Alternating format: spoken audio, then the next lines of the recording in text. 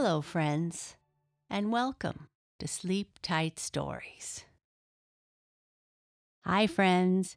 We've released a whole new selection of merch just in time for the new school year. Go to sleeptightstories.org and click merch to see our new collection. I'd like to say hello to some friends. Hello to Hazel Ridley from Overland Park, Kansas. Hello to Reese and his dog Nova. And hello to Morgan and Evelyn in Los Angeles. Thank you so much for supporting us via our premium feed or Patreon. Your support means so much to us. I'd also like to say a great big happy birthday wish to May Rose, who has a birthday on September 1st. Happy birthday to you. I hope you have a very special day.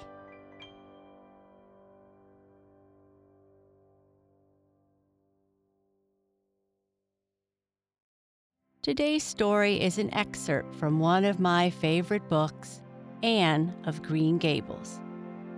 I have read this book and watched the movie more times than I can count, and I love this scene from the classroom. I hope you enjoy hearing it. Anne of Green Gables, excerpt from Chapter 15. And now, this crisp September morning, Anne and Diana were tripping blithely down the birch path, two of the happiest little girls in Avonlea. I guess Gilbert Blythe will be in school today, said Diana. He's been visiting his cousins over in New Brunswick all summer, and he only came home Saturday night. He's awfully handsome, Anne, and he teases the girls something terrible. He just torments our lives out. Diana's voice indicated that she rather liked having her life tormented out. Gilbert Blythe, said Anne.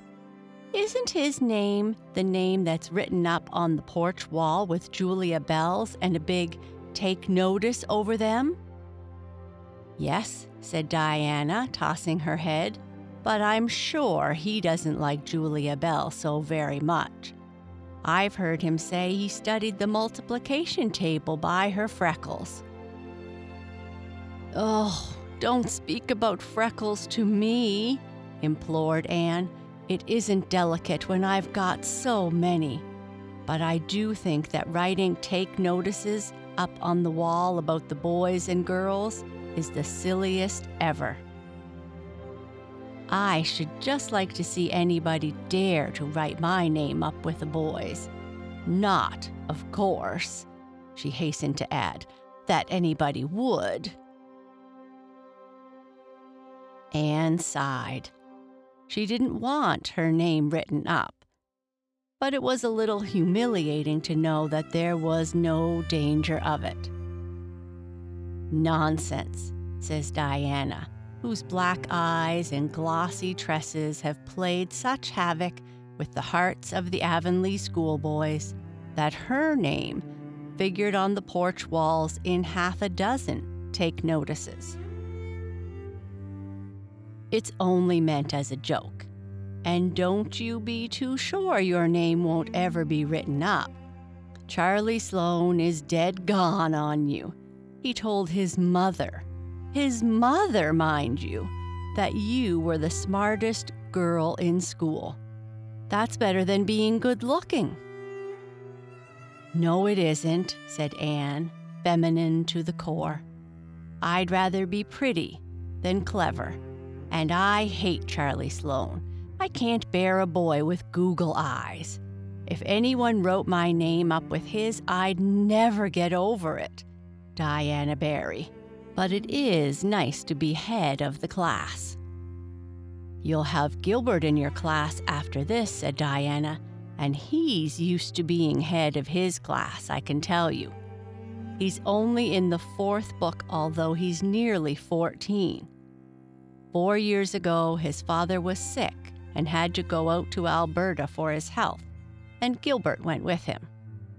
They were there 3 years, and Gil didn't go to school hardly any until they came back. You won't find it so easy to keep at the head after this, Anne. I'm glad, said Anne quickly. I couldn't really feel proud of keeping ahead of little boys and girls of just 9 or 10. When Mr. Phillips was in the back of the room hearing Prissy Andrews' Latin, Diana whispered to Anne, "That's Gilbert Blythe, sitting right across the aisle from you, Anne. Just look at him and see if you don't think he's handsome." Anne looked accordingly. She had a good chance to do so, for the said Gilbert Blythe was absorbed in stealthily pinning the long yellow braid of Ruby Gillis, who sat in front of him, to the back of her seat.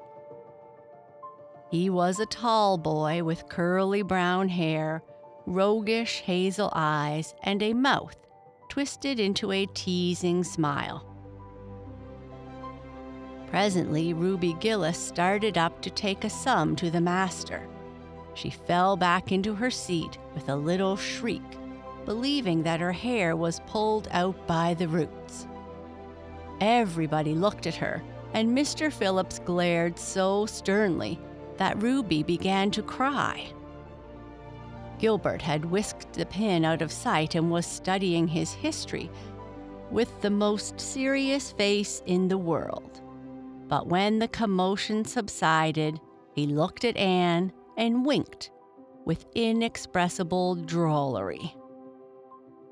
"I think your Gilbert Blythe is handsome," confided Anne to Diana, "but I think he's very bold.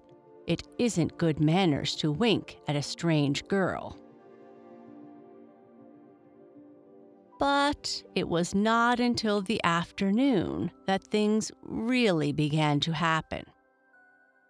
Gilbert Blythe was trying to make Anne Shirley look at him, and failing utterly, because Anne was at that moment totally oblivious, not only of the very existence of Gilbert Blythe, but of every other student in Avonlea School, and of Avonlea School itself.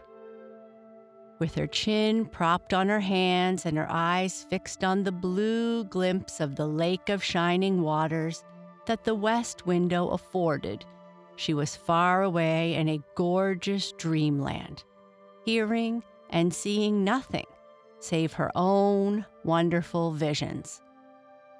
Gilbert Blythe wasn't used to putting himself out to make a girl look at him and meeting with failure. She should look at him, that red-haired Shirley girl, with the little pointed chin and the big eyes that weren't like the eyes of any other girl in Avonlea School. Gilbert reached across the aisle, picked up the end of Anne's long red braid, held it out at arm's length, and said in a piercing whisper, "Carrots! Carrots!" Then Anne looked at him with a vengeance. She did more than look. She sprang to her feet, her bright fancies fallen into cureless ruin. She flashed one indignant glance at Gilbert, from eyes whose angry sparkle was swiftly quenched in equally angry tears. "You mean, hateful boy!" she exclaimed passionately. "How dare you!" And then, whack! Anne had brought her slate down on Gilbert's head and cracked it. Slate, not head. Clear across. Mr. Phillips stalked down the aisle and laid his hand heavily on Anne's shoulder. "Anne Shirley, what does this mean?" he said angrily. Anne returned no answer. It was asking too much of flesh and blood to expect her to tell before the whole school that she had been called carrots. Gilbert it was who spoke up stoutly. "It was my fault, Mr. Phillips. I teased her." Mr. Phillips paid no heed to Gilbert. "I am sorry to see a pupil of mine displaying such a temper and such a vindictive spirit," he said in a serious tone, as if the mere fact of being a pupil of his ought to root out all evil passions from the hearts of small, imperfect mortals. "Anne, go and stand on the platform in front of the blackboard for the rest of the afternoon." As for Gilbert Blythe, she would not even look at him. She would never look at him again. She would never speak to him. When school was dismissed, Anne marched out with her red head held high. Gilbert Blythe tried to intercept her at the porch door. "I'm awfully sorry I made fun of your hair, Anne," he whispered contritely. "Honest I am. Don't be mad for keeps now." Anne swept by disdainfully, without look or sign of hearing. "Oh, how could you, Anne?" breathed Diana as they went down the road, half reproachfully, half admiringly. Diana felt that she could never have resisted Gilbert's plea. "I shall never forgive Gilbert Blythe," said Anne firmly. "Oh, you mustn't mind Gilbert making fun of your hair," she said soothingly. "Why, he makes fun of all the girls. He laughs at mine because it's so black. He called me a crow 12 times, and I've never heard him apologize for anything before either." "There's a great deal of difference between being called a crow and being called carrots," said Anne with dignity. "Gilbert Blythe has hurt my feelings excruciatingly, Diana."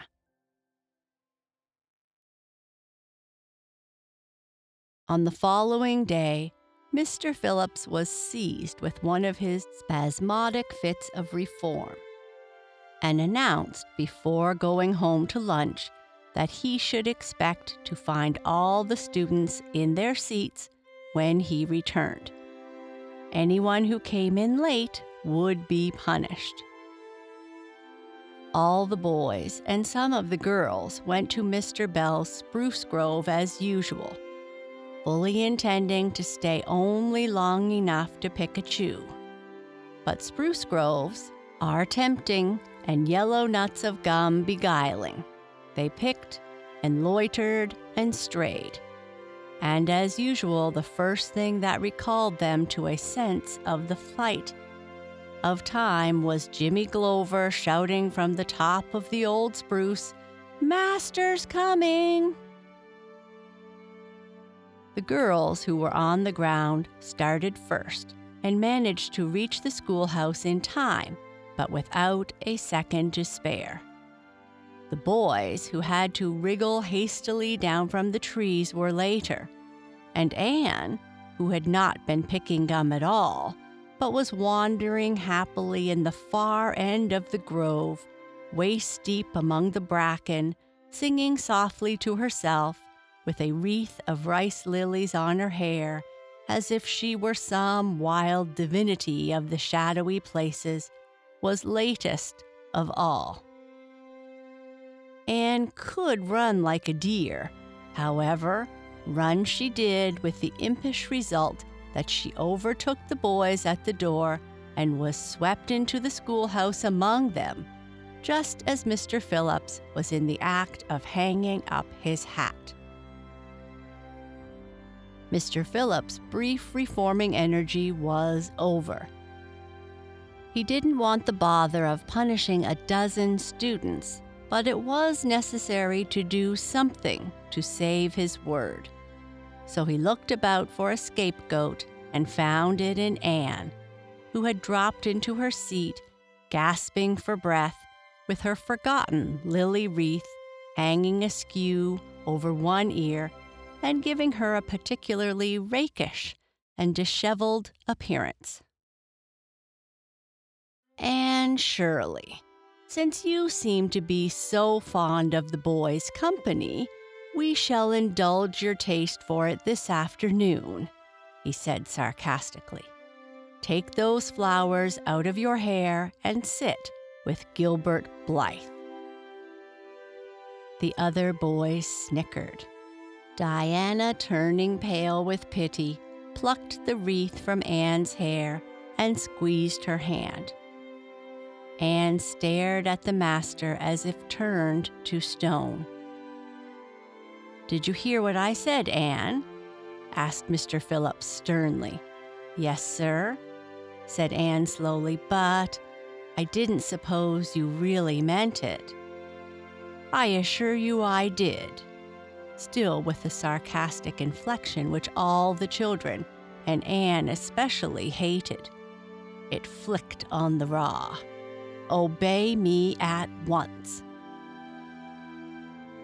For a moment, Anne looked as if she meant to disobey. Then, realizing that there was no help for it, she rose haughtily, stepped across the aisle, sat down beside Gilbert Blythe, and buried her face in her arms on the desk. To Anne, this was as the end of all things. It was bad enough to be singled out for punishment from among a dozen equally guilty ones. It was worse still to be sent to sit with a boy. But that boy should be Gilbert Blythe was heaping insult on injury, to a degree utterly unbearable. Anne felt that she could not bear it, and it would be of no use to try. Her whole being seethed with shame and anger and humiliation. When school went out, Anne marched to her desk, took everything from out, books and writing tablet, pen and ink, testament and arithmetic, and piled them neatly on her cracked slate. "What are you taking all those things home for, Anne?" Diana wanted to know as soon as they were out on the road. She had not dared to ask the question before. "I am not coming back to school any more," said Anne. Diana gasped and stared at Anne to see if she meant it. "Will Marilla let you stay home?" she asked. "She will have to," said Anne. "I'll never go to school to that man again."